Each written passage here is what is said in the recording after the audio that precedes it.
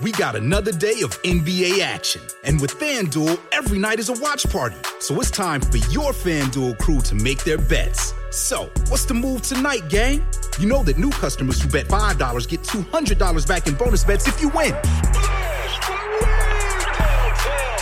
Woo-hoo, we're heating up, fam.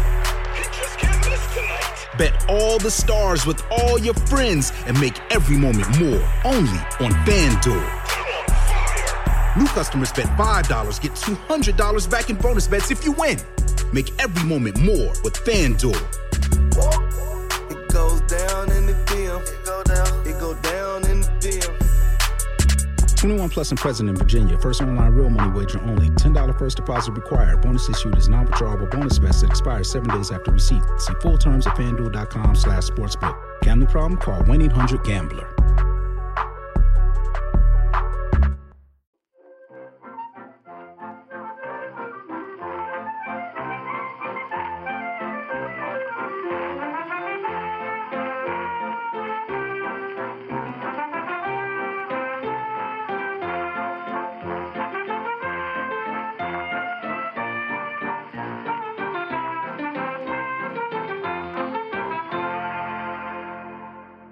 Sinead, where are you calling from today? I'm calling from Dublin, which I think feels very apt given the subject of our conversation later in the show. So, well done for going there specially. That is, yeah, that shows huge commitment to the cause. David, where are you, please? I'm calling from the least Irish place in England, Norwich. You know, one of the weird things about Norwich that sticks in my head, I was a huge fan of the Arthur Ransom books when I was a kid. And you know, the opening sentence of The Big Six, which is set on the Norfolk Broads, is Norwich Station is a terminus. That's the sentence. It's kind of always... I remember going to Norwich Station, and indeed it is a terminus. It's that idea that it's the end of the line, right? But not just beautiful, but factually accurate as well. Yeah. There's Arthur Ransom. Good. When I first came to Norwich, I went out on the Broads with my kids, and the guy who was on the boat that we went on said, yes, you've come from London. It's like, well, Norwich is the place where dreams come to die. So, and you know, all my kids' jaws was just like dropped to the chest. Right. It's brilliant. There's a David Hayden's short story right there. This is a broad spread, let's be honest, a geographically broad spread of places for us to be thinking about an Irish writer, of which but more we normally have somebody calling in from North London. But I think Nikki Birch, our producer, is taking care of that today. Am I right, sir? East London, but North London right. At heart. Okay, well, as long as North London is always represented on this show somewhere, that's fine. John, shall we... Okay. Hello and welcome to Backlisted, the podcast that gives new life to old books. Today, you find us in the garden of a terraced house in the newly built suburb of Ranelagh in South Dublin. It's the early 1920s, and a woman is carefully picking flowers with a pair of scissors. A rough, white-haired terrier follows her hopefully as she assembles a small bouquet of pinks, marigolds, daisies, a sprig of forget-me-not. She intends to put it in a vase to brighten up the small upstairs room her husband has taken to sleeping in. I'm John Mitchinson, the publisher of Unbound, the platform where readers crowdfund books they really want to read. And I'm Andy Miller, author of The Year of Reading Dangerously. And today we're joined by two guests making their backlisted debut. Fresh blood. Welcome, Sinead Gleeson and David Hayden. Hello, both of you. Welcome.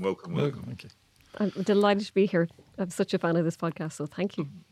Oh, you say all the right things. David is strangely silent. I'm stunned with gratitude and happiness to be here. Oh, thanks, David. Makes note. Sinead's essay collection, Constellations, Reflections from Life, was published by Picador in 2019 and won Non-Fiction Book of the Year at the 2019 Irish Book Awards and the Dalkey Literary Award for Emerging Writer. It was also shortlisted for the Rathbones Folio Prize, the James Tate Black Memorial Prize and Michael Dion Prize. She is the editor of The Long Gaze Back, an anthology of Irish women writers. Which writer, Sinead, inspired the title of The Long Gaze Back? Well, only one really, and titles are very tricky, as you know. Yeah. But I guess that project itself was an act of sort of redivivus. It was an act of reclamation, and one of the writers I included was the wonderful Maeve Brennan, because she was among many women in Irish canonical terms that got overlooked, omitted, excluded, and didn't have their brilliant work talked about with the same volume as a lot of her male contemporaries. So I stole the line at the long gaze back from a wonderful novella called The Visitor by an Irish writer called Maeve Brennan, who was one of my favourite Irish writers, and one of those writers I try and press on people all the time if they haven't heard of her, because I think there's only a small body of work, a couple of short story collections, one novella and a collection of non-fiction, and that's it. There was no novel, there was no plays. So there's enough to be able to get through quite quickly, but if people haven't heard of her, I love telling people to read Maeve Brennan. Well, that's why we have provided you with this platform today. I'm so grateful. She's also the editor of The Glass Shore, short stories by women writers from the North of Ireland, and The Art of the Glimpse, 100 Irish short stories. Sinead also collaborates with artists and musicians, with commissions from the Wellcome Collection, BBC, Frieze and various galleries. This year with Kim Gordon, ex-Sonic Youth. She co-edited this woman's work, Essays on Music, published by White Rabbit Books, and has just completed her debut novel. Wow, you've been busy. Amazing. Thank you. Thank you for coming on and doing this. We're all busy, aren't we? Yeah, sure. Yeah. Come on, you're finishing a book. I might be. Anyway, David Hayden, he was born in Ireland and lives in England. As we've established, if you didn't skip the informal chat at the beginning, he which many do, he lives in the little island in the bog, Norwich in Norfolk, to give it Alan Partridge's term. His writing has appeared in A Public Space, Granta, The Dublin Review and Winter Papers, and on BBC and RTE Radio. He is the author of Darker with the Lights On, which was chosen as one of the Irish Times Books of the Year. And a million years ago, like John and Andy, it says here, Andy, that's me, he worked as a bookseller in Waterstones. David, how do you feel about Waterstones losing its apostrophe? Because in our day, it was a company that belonged to a man called Waterstone, wasn't it? So it had an apostrophe in its name. But now it doesn't. It's Waterstones, as though they were a thing. Yeah. David, how do you feel about that? I can only choose one. Waterstones are actually a thing. You sharpen knives with them. So, you go into Waterstones, you can't sharpen a knife there. There's books. I hate the fact that we lost the apostrophe. This is the best answer to this question. I hate it. David, I hate it too. Although it is the sort of question a customer would come in and ask, where are your knife sharpeners? They would have just done that, wouldn't they? Yeah. Where are your tyres? Completely. I remember, there's loads of these, but I remember one occasion somebody came in and said, do you have any books by Kirk Agard? It's probably my favourite of those, of which there are many. I'm sure you've got your own. Yeah, we all have. I had a person once ask for Shakespeare short stories, which was fun. No, really. I worked with someone who asked me for a recommendation. This is a fellow bookseller. Asked me a recommendation of Graham Greene, which Graham Greene novel to read. And I said, well, maybe The End of the Affair. And she said, what, the end, not the whole thing? Oh. Absolutely true, ladies and gentlemen. And that former bookseller is now a millionaire, and that's true. So there you go. Just goes to show you can be clever about Graham Greene, it'll get you nowhere. We should say if we've probably already kind of given you a bit of a clue that the book we're here to discuss, or books because it's more than one really, but the main book is The Springs of Affection, a collection of stories by the Irish writer Maeve Brennan, which was first published by Houghton Mifflin in 1997, although all but one of the stories in that collection appeared originally in the New Yorker, where Maeve Brennan was a staff writer for 27 years. So an adopted New Yorker, Brennan died there in 1993 and was by that time so thoroughly forgotten in her native land that she received no obituaries in any Irish papers. The publication of this collection was to change all that. Anyway, we'll get onto that in a moment. First, I've got to ask the old familiar question, Andy. What have you been reading this week? Thanks, John. I've been reading a 50th anniversary edition of a book entitled Why Have There Been No Great Women Artists? It was written by Linda Nochlin, who died in 2017. And she described the title of this book, Why Have There Been No Great Women Artists, as silly. So if you are listening to this thinking, well, of course there have been great women artists, Linda Nochlin beat you to it. The point of the book, and this is what I found so fascinating about reading it 50 years after it was written and published, first as an essay, is it's a textbook example of an argument which, when it was first made by Linda Nochlin, seemed insurrectionary and challenging and difficult and perhaps preposterous. But when we return to it 50 years later, seems merely like common sense. The answer as to why there are no great women artists is not because women aren't great at art, but because society is stacked in such a way to prevent women achieving status or greatness, or at least it was at the time Linda Nochlin was writing, and arguably, not terribly arguably, definitely still is. So it's from the dawn of feminist writing and thinking in the traditional 70s sense. It's also been republished by Thames and Hudson with an additional essay, which Linda Nochlin wrote 30 years after this one was published. And I'd just like to read a little bit. It probably sounds quite dry. It's not quite dry. It's tremendously funny and witheringly acerbic in places as well. I just thought it was wonderful. Can I ask if has anybody here read this? I have. Quite a while ago, and you're dead right. It is very funny because I think it was pitched as quite an academic book, and yet it's very humorous. But it was extremely groundbreaking, as you say, to frame the title with the question. But it's really striking to me, particularly at the moment, how many books have come out very close together. You have Katie Hessel's book, The Story of Art Without Men. You have Jennifer Higgy writing about this. You have Frances Borzello, who's written about female portraiture. There's been loads of books that are literally books just going, we're not going to put any men in these books.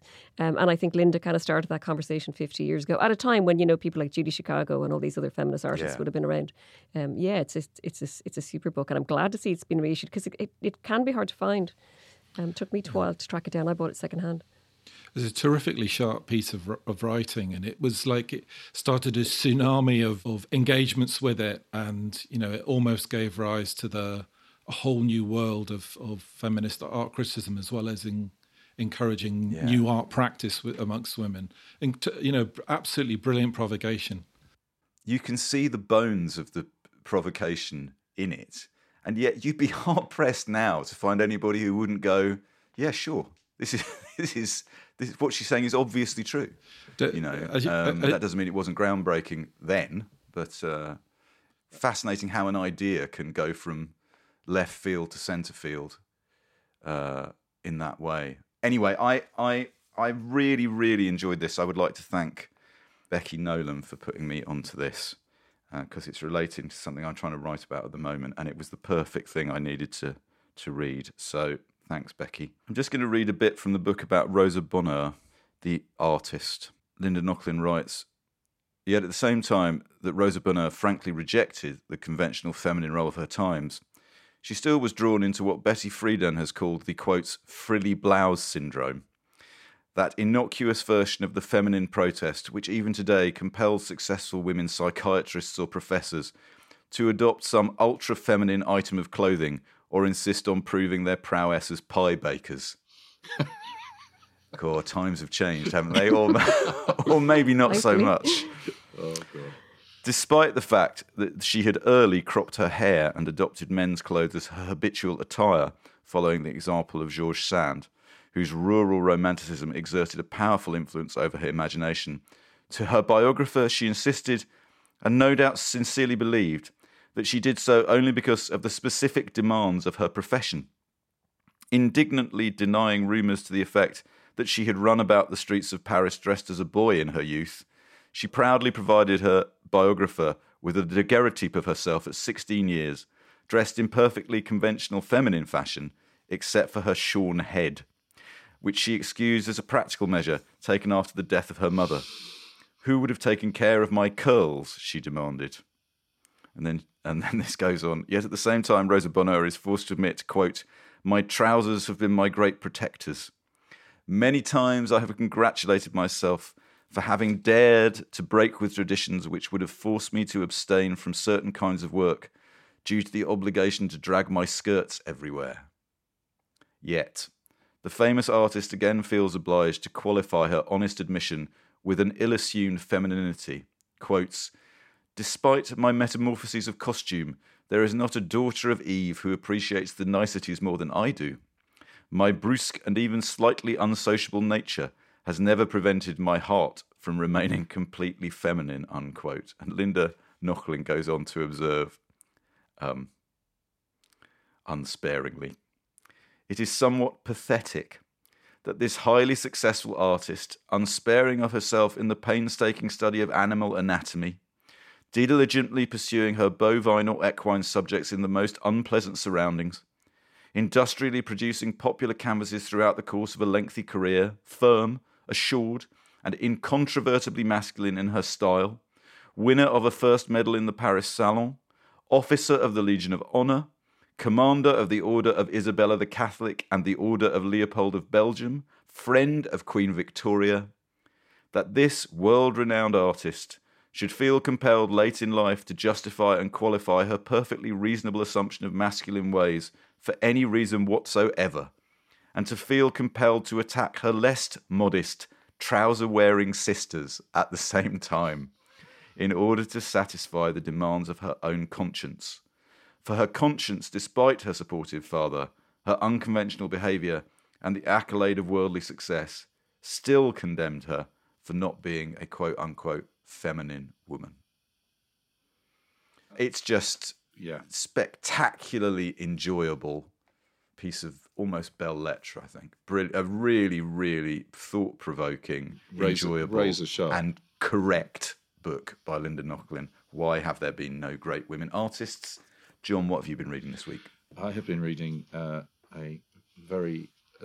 book that will almost certainly sound stranger in some ways than it is. It's a verse novel by P.J. Harvey, the singer-songwriter, musician, Polly Jean Harvey, called Orlam. It's basically a coming of age. The main character is a 9-year-old girl who lives in a village in a kind of version of Dorset. The book is written in verse, and each verse is produced in Dorset dialect, and also there's a translation on the facing page into more conventional English. One of the fun tricks is the more difficult the dialect, the lighter the type of the English translation. So there's a kind of a coding system that goes through. The poems also come with footnotes. A lot of the poetry is based on traditional Dorset folk rhymes. The story is very basically narrated by a lamb's eyeball. Orlam is the eyeball of an all-seeing lamb's eyeball. It's about Ira Abel, as I say, coming of age. She suffers an assault in a terrible place called the Red Shed, and restores herself by going to Gore Woods, which is the woods next to her house in this strange village. It's like a kind of dark almanac. It goes through each month of the year, the sort of ritual of each month, but also the kind of the landscape, the changing animals. At the center of the story, there's a sort of love affair. She discovers what we can only assume is the ghost of a Civil War soldier, who is rather brilliantly called Wyman Elvis. He's a kind of savior figure, like a Christ-like figure, and Love Me Tender is the burden of his kind of philosophy and wisdom. I know that all sounds very, very weird, but actually it's brilliantly done. Channeling a bit of Ridley Walker. There are links, I think, with Max Porter's Lanny as well. If I read you just two little tiny bits, and you give you the flavour of it. This is on Underwellham, is the village that she lives in, which is good fun. And I'll read it in my attempt at a Dorset dialect. Don't at me if I get it wrong. The old village in a hag-ridden hollow, all ways to it winding, all roads to it narrow. Overlooked bog, veiled in fog, third over, under creeping, rank with sea-pins. J's fluids, slurry, sweat and pus, anus grease, squirters, jizz and blood. You don't really need that translating. It reminds me also, there's a brilliant Jonathan Mead's collection of stories called Filthy English. There is that sense of extremely, almost kind of the Star Cadders, of Stella Gibbons' Cold Comfort Farm. Very, very threatening. But the poetry, I think, is amazing. And it's often very beautiful. Another quick one, just to give you a sense of the weird way that she somehow enables you to believe that there is a Civil War soldier who is also weirdly Elvis. This is called Lonesome Tonight. Go woods, hark the greening of the earth, curled ferns yet to uncurl, hark the singing of the birds, girl yearns yet to ungirl. Beech and olla, woken birch, biddle, bullhead, squirrel's dray, willow, aspen, elder larch, soldier king on Maundy Day. This is from April, sort of Easter. Inner satchel, Pepsi fizz, peanut and banana crusts, for this man her shepherd is, parts her bready lips of love. Are you Elvis? Are you God? Jesus sent to win my trust. Love me tender, are his words. As I have loved you, so you must. Thrice she draws her lips to kiss, mouthing for his mouth in vain. Thrice her lonesome kisses miss. My love, will you come back again? And then there's a footnote here saying, obviously there's a quote from the Bible, as I've loved you, so you must love one another. But then, is your heart filled with pain? Shall I come back again? Tell me, dear, are you lonesome tonight? From Are You Lonesome Tonight? I mean, it's the kind of thing I love. It's as mad and strange and complex. Often this stuff is written, this strange, weird folk stuff is written by men. It's not often you get a woman doing it in this vein, in this dark, strange, seething, odd narrative. It's not a book you can read particularly quickly, but I've gone back to it I've read it over a series of months, and each time I go back to it, I get more out of it. So, highly recommended. Okay, so that's called Or Lamb. PJ Harvey, published by Picador, and it's really beautiful bit of bookmaking as well. It has a touch of the Penda's Fen. Do you remember Penda's Fen? It does indeed. Yeah. Sinead, you've met PJ Harvey, haven't you?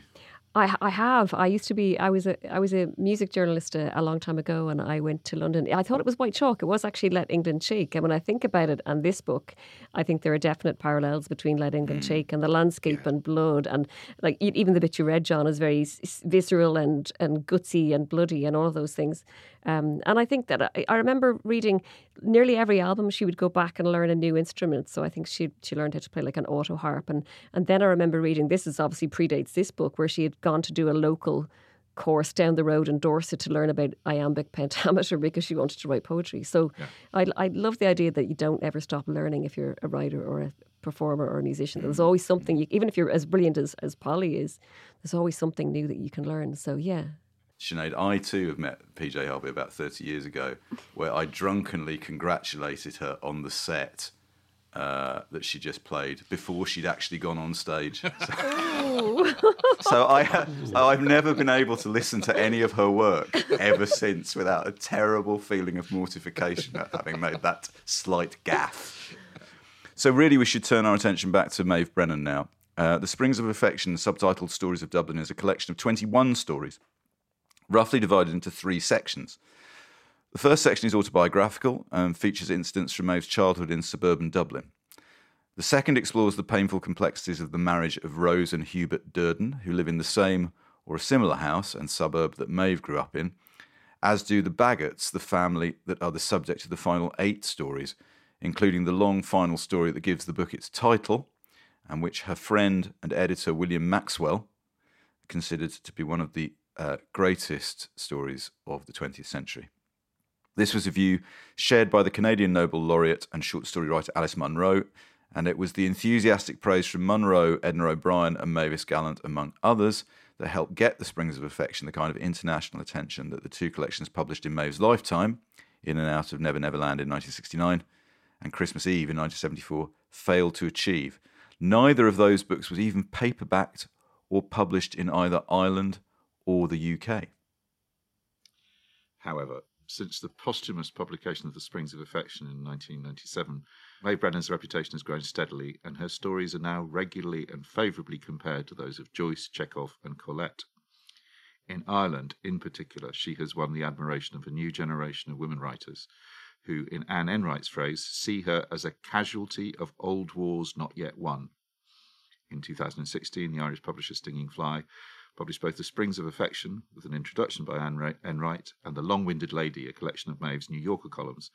And in next February, the London-based indie Peninsula Press have announced they're publishing a new edition of The Springs of Affection, with an introduction by the novelist Claire Louise Bennett. So the Brennan revival continues with today's podcast, as we've got two writers here who are both passionate admirers of and advocates for Maeve's writing. David, let me start with you. Can you remember where you were or who you were when you first read the work of Maeve Brennan? I read a single story in two different anthologies and kind of moved on. One of them was Frank Delaney's anthology that he did for the Folio Society, and the other was the massive Colm Toynbee one. And then a few years after that, a friend emailed me saying, God, I just read this amazing anthology, and the best thing in it that I read was by Maeve Brennan, and that anthology was The Long Gaze Back. And he said, I've got to read more. And then we both kind of like went away and went, oh my God, I hadn't got to grips with this writer. So I went and I found the counterpoint edition of The Springs of Affection, and was just, 2 stories in, was just completely, I just couldn't believe that I hadn't immersed myself in this writer, and then just read everything. So it's thanks to this anonymous friend and Sinead, got me to this place where she's now a favourite writer. Sinead, similar question to you. Can you remember when you where you first encountered the stories in The Springs of Affection? Well, I didn't come to Maeve via the stories, first of all. And in fact, my first experience of Maeve was on... Do you remember the old Guardian Saturday Review used to be a full colour photograph as opposed to kind of text? And they had this now iconic photograph of Brennan on the front, taken by Carl Bissinger, where she's sitting looking very elegant, smoking a cigarette, dressed in black. And I just looked at the photograph and thought, who is this? I'm very intrigued. And I read on, and there was a large extract from Angela Burke's Homesick at the New Yorker. It's the first kind of landmark work about Maeve, and I think a big act of reclamation, a big act that without that book a lot of people wouldn't be talking about Maeve at all. So I read on and immediately thought, I was in a book club at the time, and I told everybody in it, and one of the women in the book club said, I have a book of hers. I have a small book called The Visitor. Do you want to borrow it? Which was a novella which had been published in Ireland by New Island, who published The Long Gaze Back in 2000. So I just dived into it and thought, okay, I have to read more. And again, as David said, it was very hard. It was only the US stuff available. And in 2005, the Irish Independent, a newspaper here, did a series of 20 Irish novels, one a week on a Saturday for like £5. And they did this in a horrifying design, I might add, but they did The Springs of Affection. So I was able to buy it for £5. So that was so 2005 is when I first read the stories. And again, the first thing I thought, and I've had this many times with compiling anthologies where you go digging around and doing literary archaeology to find people, I felt a wave of delight, but also anger, as in, why is nobody talking about her? Why has she been forgotten? Yes. Where has this work gone? I can't believe she's as good as anybody that everybody talks about in terms of the Irish canon. And I was kind of furious because the stories were exceptional.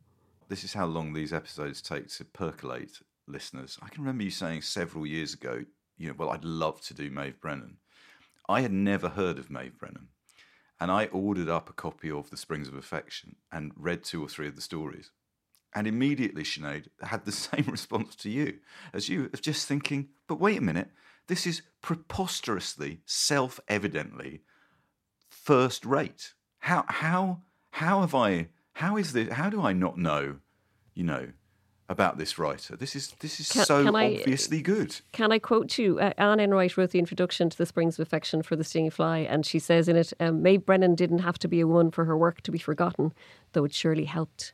And I think that sums it up quite a lot. Why have there been no great women artists, right? You were saying about Linda Nochlin earlier, and it made me think of the Joanna Russ's book, How to Suppress Women's Writing, and everything that you need to know about why Maeve Brennan wasn't read until she was recovered is in Joanna Russ's book, How to Suppress Women's Writing. Well, I would like to ask John Mitchinson, who we've been making this show for 7 years. Why, John Mitchinson, you are all over New Yorker writers. You are all over Maxwell. You knew Maxwell. Even when we were talking about Salinger, you and I both had a moment of thinking, well, actually, you know what? Salinger probably must be pretty good because he was published in the New Yorker. That's how much we respect the New Yorker. And had you read Brennan before? Yes. What happened was when I went to see Maxwell in New York in 97, we were bringing out all his novels amazingly in the UK for the first time, as he hadn't been published in the UK. And as well as giving me a copy of his first book, They Came Like Swallows, which he signed, and also a copy of his correspondence with Sylvia Townsend Warner, which is a wonderful book. He said there is a book coming out from a former colleague of mine in the New Yorker who died a few years ago, called Maeve Brennan. Before you leave New York, make sure you get a copy of the book. And that's what I bought. I bought it then. I read, like you, some of the stories on the plane, thought they were incredible, and then came back to, it's just no one I knew had heard of her. No one had nobody I guess who remembered. And then I found one old friend of a family friend. He was a person who lived in New York, and she said she used to write the best talk of the town pieces, and they were all collected together in a book. And I remember trying to find the long-winded lady, and I couldn't. I mean, I tried in a few bookshops. So, and then I forgot about her for a long, long time after that, and moved out of publishing. And it was that thing of that nagging thing every time I'd see a copy of it, or somebody would mention it. And I remember when Stinging Fly brought out their edition, must go back to read the whole of Springs of Affection, must go back to find out more. The thing is, I feel that almost slight shame because these stories are so good. These stories are so good. You say Ireland, I would put her up there in the front rank of great short story writers of the 20th century without any doubt. I mean, I think she occupied a kind of berth in the New Yorker, didn't she? Sinead? Not dissimilar to Molly Panter Downs, who had a regular feature called Letters from London in the New Yorker, which meant that she was tremendously well known in the States and barely known in the UK.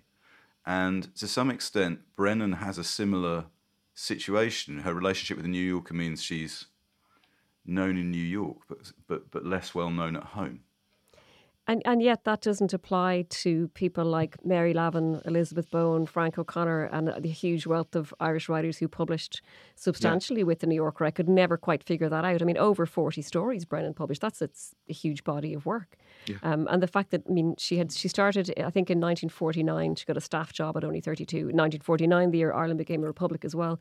But I think it's that thing. It's also like, I talk about Nora Holt, another writer in the long days back sometimes, who left Ireland because her parents had died and spent a lot of time being shunted back and forth between the UK and Ireland. And Louise Kennedy, the great Irish writer, has written an introduction to another book about Holt and said she kind of fell between two stools. And I think that happened a little with Maeve, the fact that it was enough for her to get the acclaim over there, but nobody in Ireland was talking about her. She didn't come back very often. She did in the later parts of her life. Came back to Roddy Doyle's family. She's related to Roddy Doyle, and Roddy Doyle reads Christmas Eve on the New Yorker Fiction podcast about it. But yeah, it's surprising to me that the volume of work was there. In terms of talk of the town, and we may talk a bit about that in a moment, it's been called columns and magazine-y, and it's quite throwaway to some people. But I think of her as one of kind of the early Irish female essayists, for sure, based on those columns. But she's also the first woman to write those columns. They were also unsigned, so a lot of people didn't know who she was. And even giving herself the kind of the sobriquet of like the long-winded lady suggests she's kind of this gossipy old bag, as opposed to this woman with this really sheer sheer-eyed, kind of clear-eyed perception of walking around the city as a woman, as an immigrant, as a lone woman in that kind of psychogeographic flanneuse kind of way that, you know, that Vivian Gornick has done so well about New York, that Rebecca Solnit's done so well. And I think a lot of people talk about the fiction, but I always like to talk about the non-fiction as well. But it's staggering, a huge body of work at the New Yorker. And I always come back to O'Connor and think, you know, he was writing about the short story and wrote a brilliant book about the short story, about how it gives voice to the submerged voices, the people on the hinterland, the people on the outside, which, you know, a woman in 1940s America who wasn't married, that would absolutely have been Brennan. But he certainly didn't champion her and bring her into that inner circle of writers, which it always has disappointed me to this day.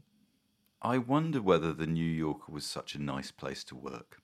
That's one of the things that I think about. I always think, well, you know, that excellence, that emphasis on excellence means, you know, collegiate it either was or wasn't. It seems like it was quite, you know. There's a lot of drinking, massive amounts of. I mean, it always feels to me very Mad Men, the whole when you think about was like, and that sort of. Somebody, I think I was listening to something. It was actually an interview with Angela Burke, and I think they even said Maeve was a bit like the Peggy Olson character, except that I have to say that everything you read about her was she wrote brilliant, short, pungent book reviews. She was very witty. She was good at put downs. She was a lot sassier than I think Peggy Olson in Mad Men is. David.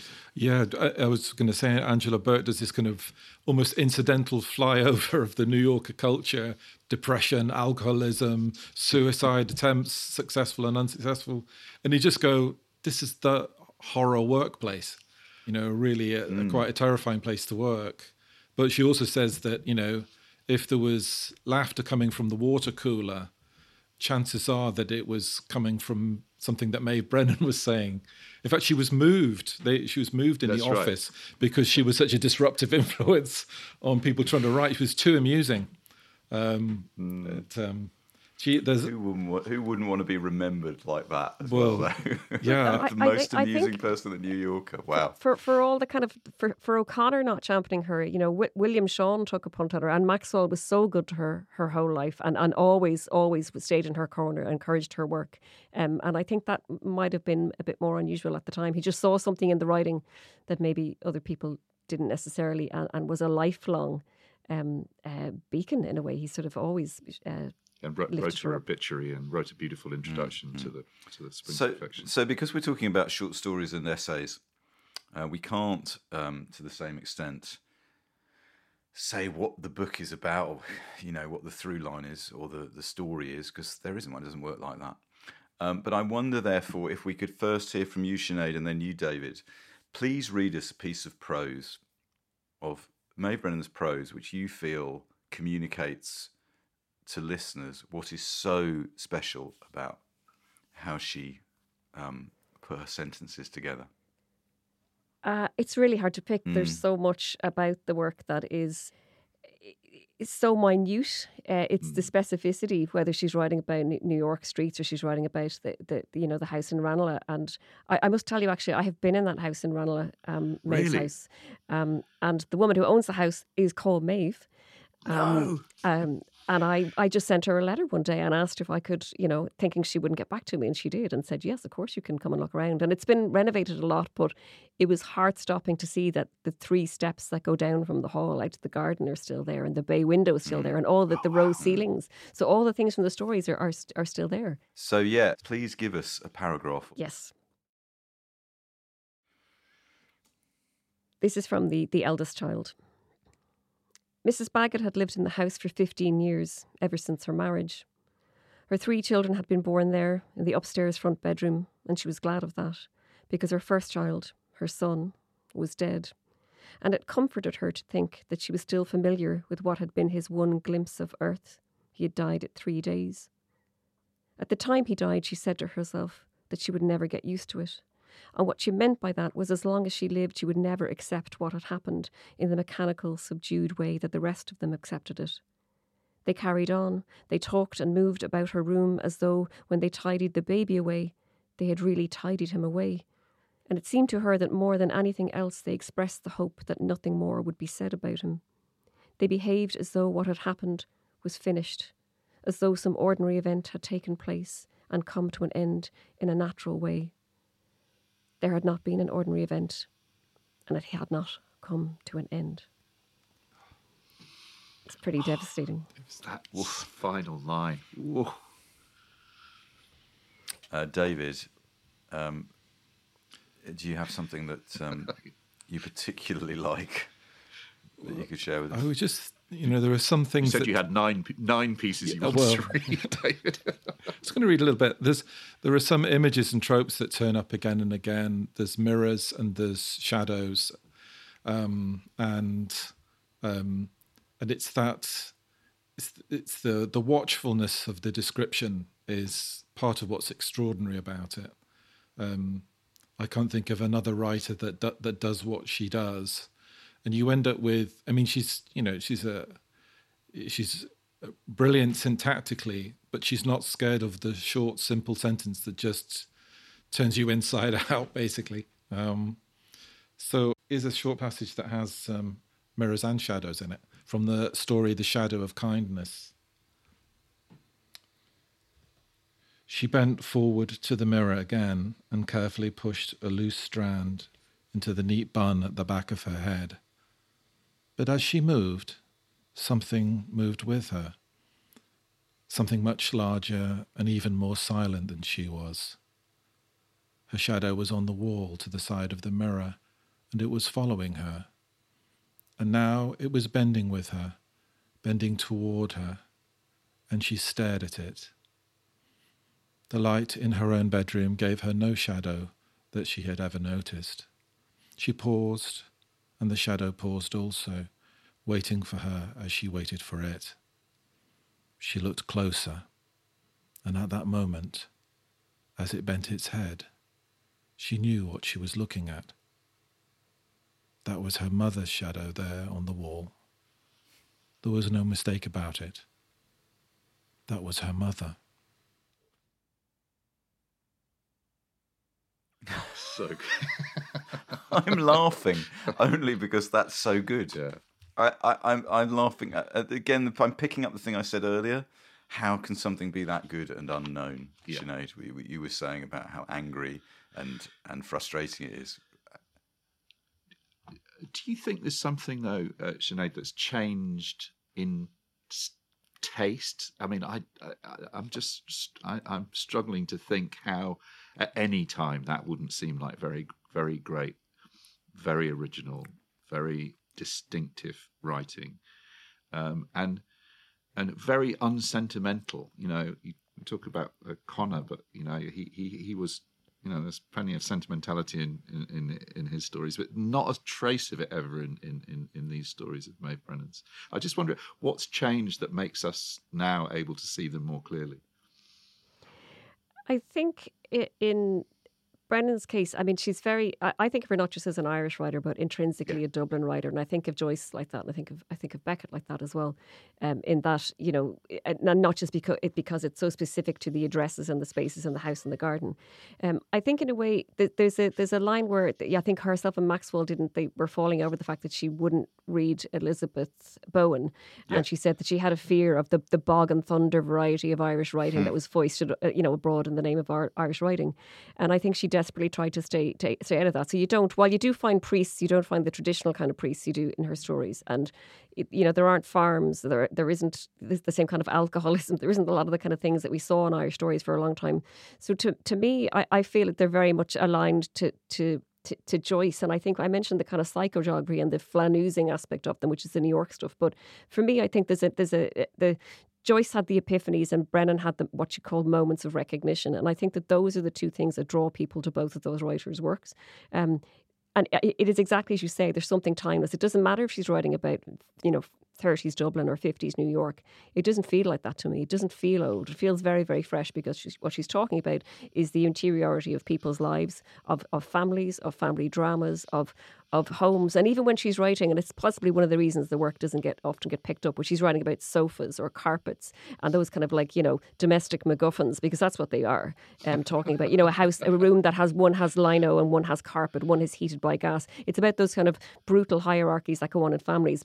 The Durdens being a case in point, a kind of very toxic relationship and family. So I think the fact that she's able to burrow into those things that never go away, the dysfunctional horribleness of breaking down relationships, of families, of feeling trapped, of feeling your life didn't turn out the way you wanted it to. All those things are timeless, and I think that's what she does so well. It doesn't matter that they're in a small house in Dublin or a New York that's long gone. It was a New York that, as she was writing herself, was falling down and changing all the time when she was living there. It doesn't matter. The prose and the ideas and the themes are completely timeless.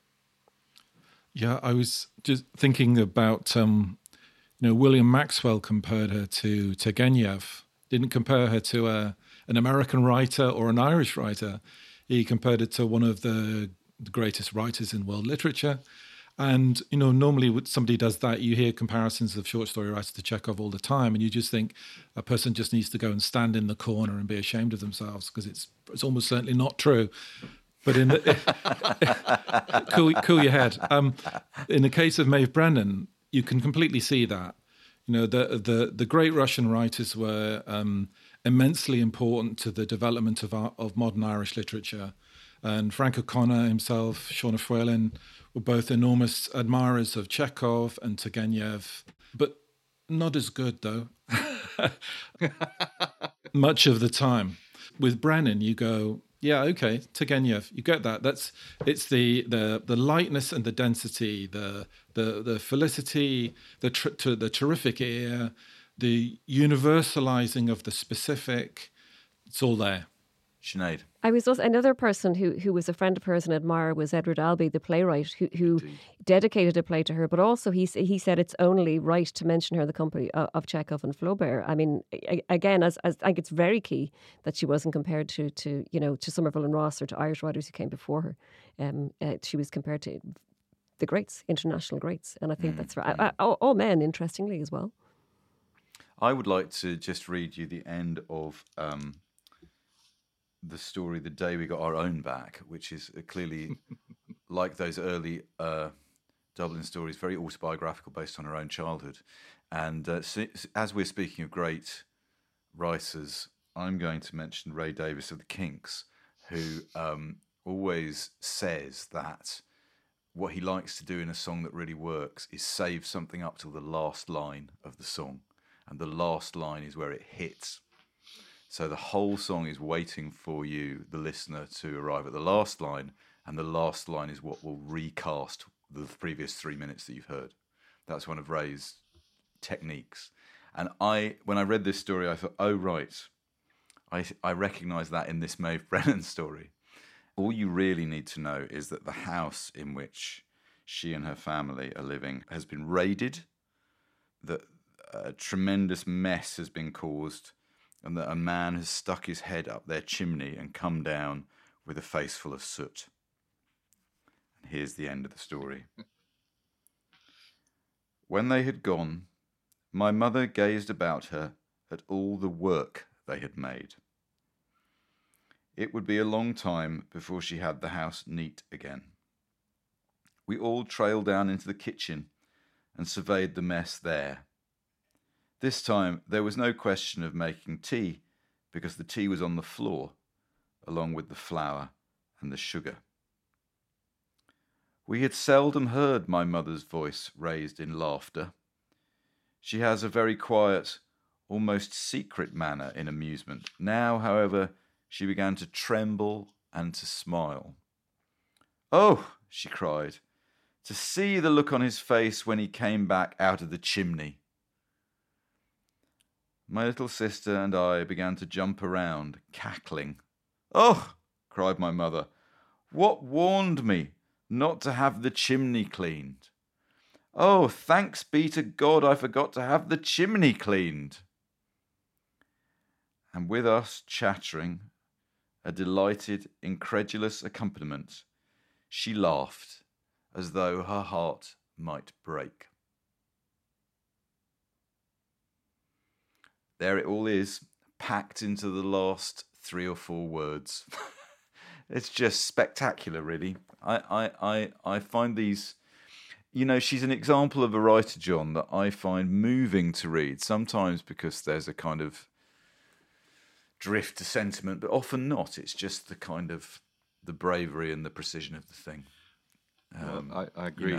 I also find the artistry of it. The artistry is exactly what I was going to say. That so many of these stories, I'm reading them and I'm thinking, you don't often get it. Actually, I find that you think this is structured and layered in such a careful and intelligent way that I'm going to have to read the story again almost immediately to get the full resonance.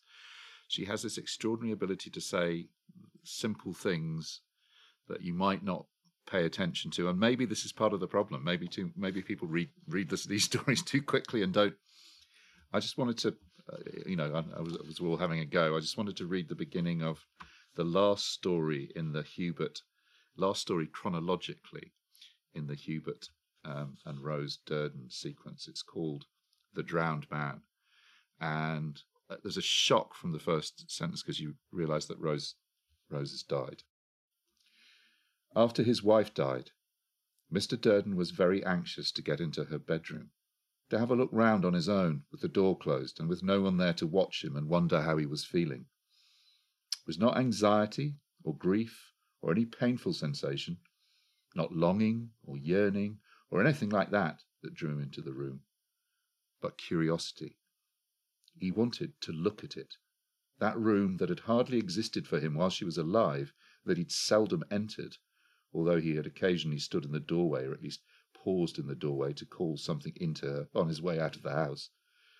The room now seemed mysterious to him, the way an empty house will suddenly seem mysterious and even frightening to children who never noticed it when it was occupied, and the way a bird's nest, lying empty on the ground after a summer storm, will crowd the mind with thoughts that have nothing to do with wings and food and warmth and song, thoughts of vacancy and thoughts of winter and of winds that are too violent and nights that are too dark, and thoughts of stony solitude endured in silence and of landscapes that are too cold and flat and where no one cares to walk.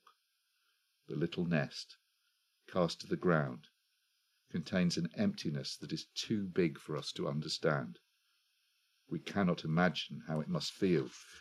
It is a limitless emptiness, and beyond us, although we would like to be able to understand it and examine it from all angles and mark its limits and bring it under control and then put it away in a comfortable place and forget about it. But the nest is nothing, no more than a scrap. The emptiness is only a brazen image of the fear that is so commonplace that we cannot merely walk through it every day pretending we do not notice it, but can walk through it and pretend it is not there. As long as the nest is there empty, we look into it, but then it is gone, and we think no more about it. As long as the door of his wife's bedroom in which she had died remained closed and the room behind it empty, Mr. Durden thought of nothing else.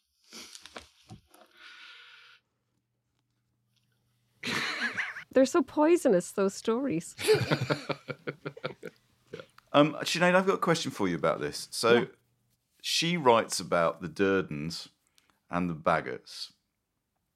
She doesn't write the stories in chronological order. She keeps circling round, much like my heroine, Gwendolyn Riley. She keeps returning to the same territory to explore how she feels about it at intervals.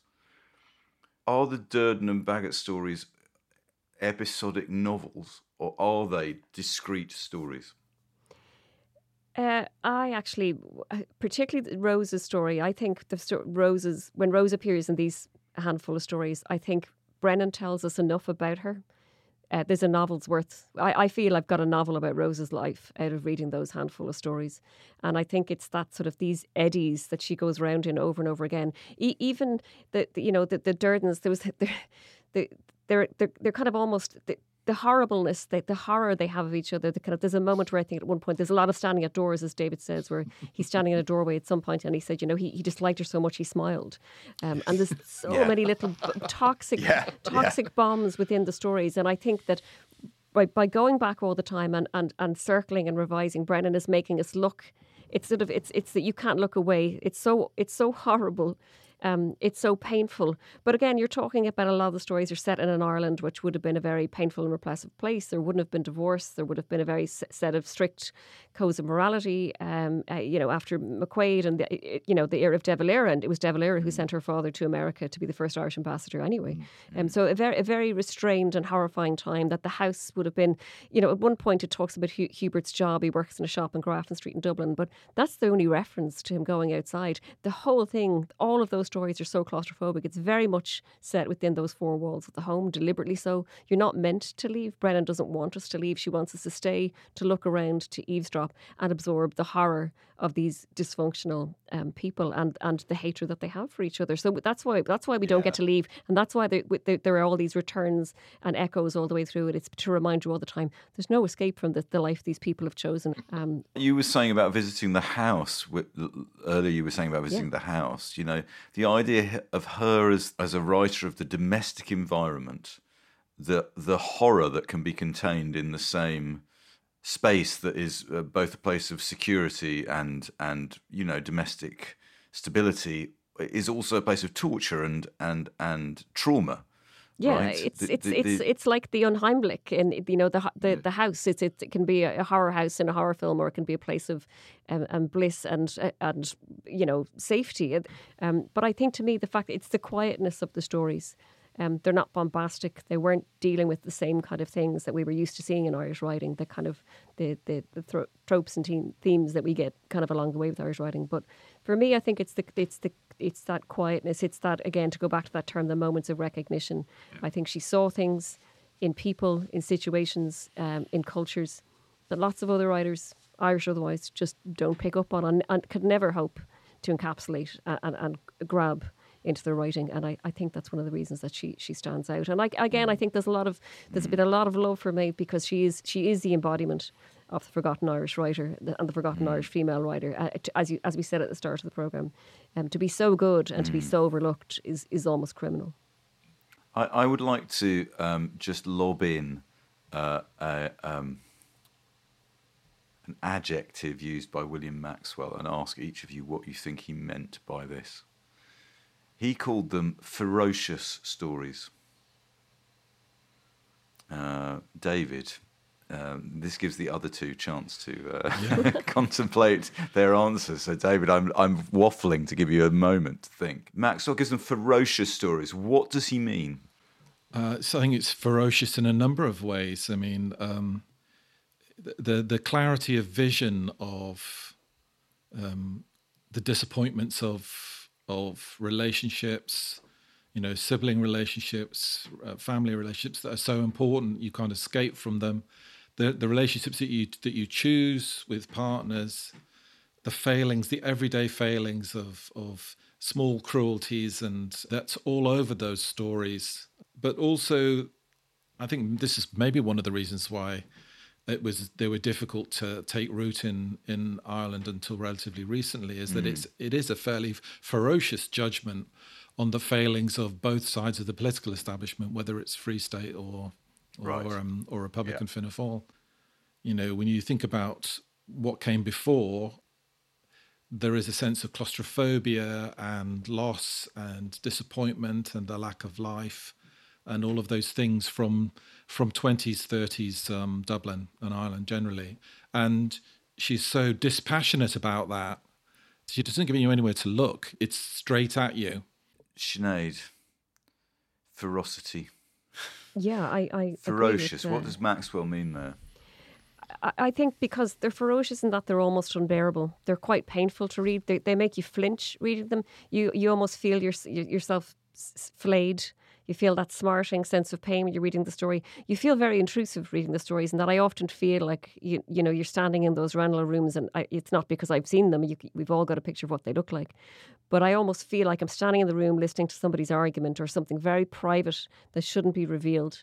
And also I think there was a mythology held up about what was going on in Irish family homes, that every marriage was happy, everybody was fine, everything was wonderful, and the church were at the head of this, encouraging all this, you know, connubial bliss. It's amazing. And of course it wasn't for a lot of people.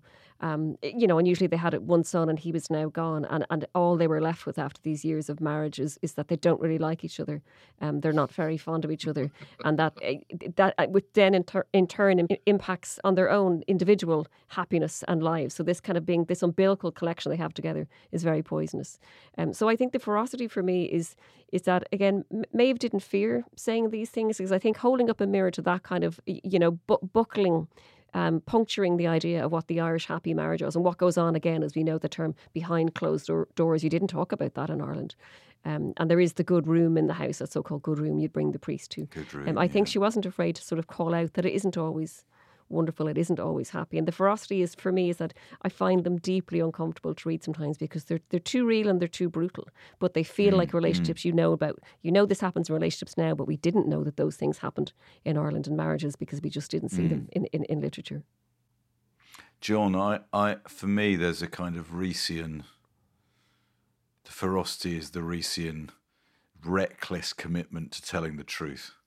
You know, I detect that in Brennan as well. I don't know what you feel about the kind of ferocious element of it. Yeah, the incredible title story, Springs of Affection, okay, which is almost a novella in itself, which is sort of narrated by Min, the Martin Baggett's sister, who's like, it's almost Dickensian the way she's kind of lording over the fact that she's got all the furniture and she's got his ring, she's wearing his ring, and but she remembers that it's one of the most heartbreaking things I've ever read. Is she remembers talking to him before he dies, Martin dies, and she says there was nothing to Delia, and he reminds the sister that she'd sent the other sister to an asylum. She says, yeah, Claire was mad, Martin says.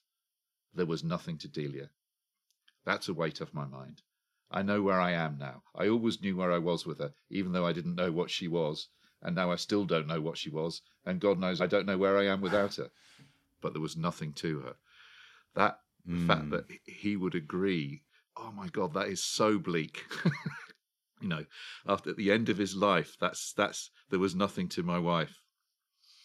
And we know, we've had most of the book telling just what she was trying to do with her children and her garden and her animals and her family and where she came from and who she was. It's just, oof. Yeah, I mean, that's ferocious, yeah. David, you were saying earlier about her as a writer about New York as well, that she has a kind of outsider's view of New York City, which is invaluable, right? She doesn't take Central Park for granted. That's one I always think about New York writers. They always go, "Oh, Central Park," right? But she can see it from like some other perspective. You know, it reminded me of. I was thinking. It made me think of two filmmakers. One, Jonas Mekas, and his kind of portraits of New York, which are so joyful usually, and then Chantal Ackerman's wonderful film Home in New York, where she's, you know, there's these wonderful long shots of the streets of New York in a fairly shabby state in those days, and then her ringing her mum at home, and that connection between home and New York, home being Belgium, and that external look at New York really shows you the city. And with somebody as acute and, you know, actually, there's like I come back to that word watchful. There's something quiet and determined in her apprehension of the city and its people, and a sympathy that is not there. She's not like an uptown person looking down on people. She's looking at the same level as those people, with their hurt, their confusion, their lostness, their self-exile, and she captures all of that, and she does it in the long-winded lady thing. These miniatures are so terrific. It's immense skill to do that. And Maxwell said that she was a big fan of the 18th century Spectator essayists, particularly Hazlitt. And you can see that because, that is the very highest art of the essay. If you can aspire to be as good as a Hazlitt, and she does, and she pulls it off, but in these very, very small ways. Could you give us an example of that? Is there a piece you could read us that demonstrates that? Yes. Let me know when you're ready, David. Yeah, okay, so this is a New York interior from a piece called Howard's Apartment. The rain is falling fast and as black as ever. The windows of the front apartment, where the party is, must be streaming with rain, frothing almost, and 10th Street must be streaming too, and frothing black. But a cocktail party has to expand if it can. And now the people in front have opened their door and left it open. What a lot of noise they're making with glasses and bottles and music and voices. They must have hundreds of people in there. Once in a while, over the low roar of conversation, there is a loud laugh, and once in a while a little shriek. Outside, all the noise in the world is being hammered into the earth by the rain. And inside, all the noise there is effervescing at the cocktail party. Only in this room there is stillness, and the stillness has gone tense. The room is waiting for something to happen. I could light the fire, but my friend forgot to leave me any logs. I could turn on a lamp, but there is no animal feeling in electricity. I stand up again and walk over to the phonograph and switch it on without changing the record that I played this morning. The music strengthens and moves about, catching the pictures, the books, and the discoloured white marble mantelpiece as firelight might have done. Now the place is no longer a cave, but a room with walls that listen in peace. I hear the music, and I watch the voice. I can see it. It is a voice to follow with your mind's eye. La Brave, c'est-elle. There is no other. Billie Holiday is singing. Yeah, John just said, brilliant. I mean, what can you say, right? Thank you so much. And with that, we must sadly leave the suburbs of Dublin. Huge thanks to Sinead and David for acting as our guides through Maeve Brennan's world, to Nicky Birch for making us sound like we're all sitting around a table in Bewley's, and to Unbound for the walnut furniture. You can download all 173 previous episodes, plus follow links, clips and suggestions for further reading by visiting our website, backlisted.fm. And we're always pleased if you contact us on Twitter, that other thing that's just been launched, Facebook, and now in Sound of Pictures on Instagram too. You can also show your love directly by supporting our Patreon at www.patreon.com/backlisted. We aim to survive without paid-for advertising. Your generosity helps us to do that. All patrons get to hear backlisted episodes early. And for less than the price of an L of velvet cloth from Ramsay's, Lock listeners get 2 extra Lock Listeds a month. Our very own suburban house, where we 3 set fires, gaze at the garden, and eat cake, while regaling one another with tales drawn from the books, films, and music we've enjoyed in the previous fortnight. Lock listeners also get to hear their names read out on this show as a mark of our thanks and appreciation. And this week's new patrons include Paul Kolnagi. Hooray! Inga.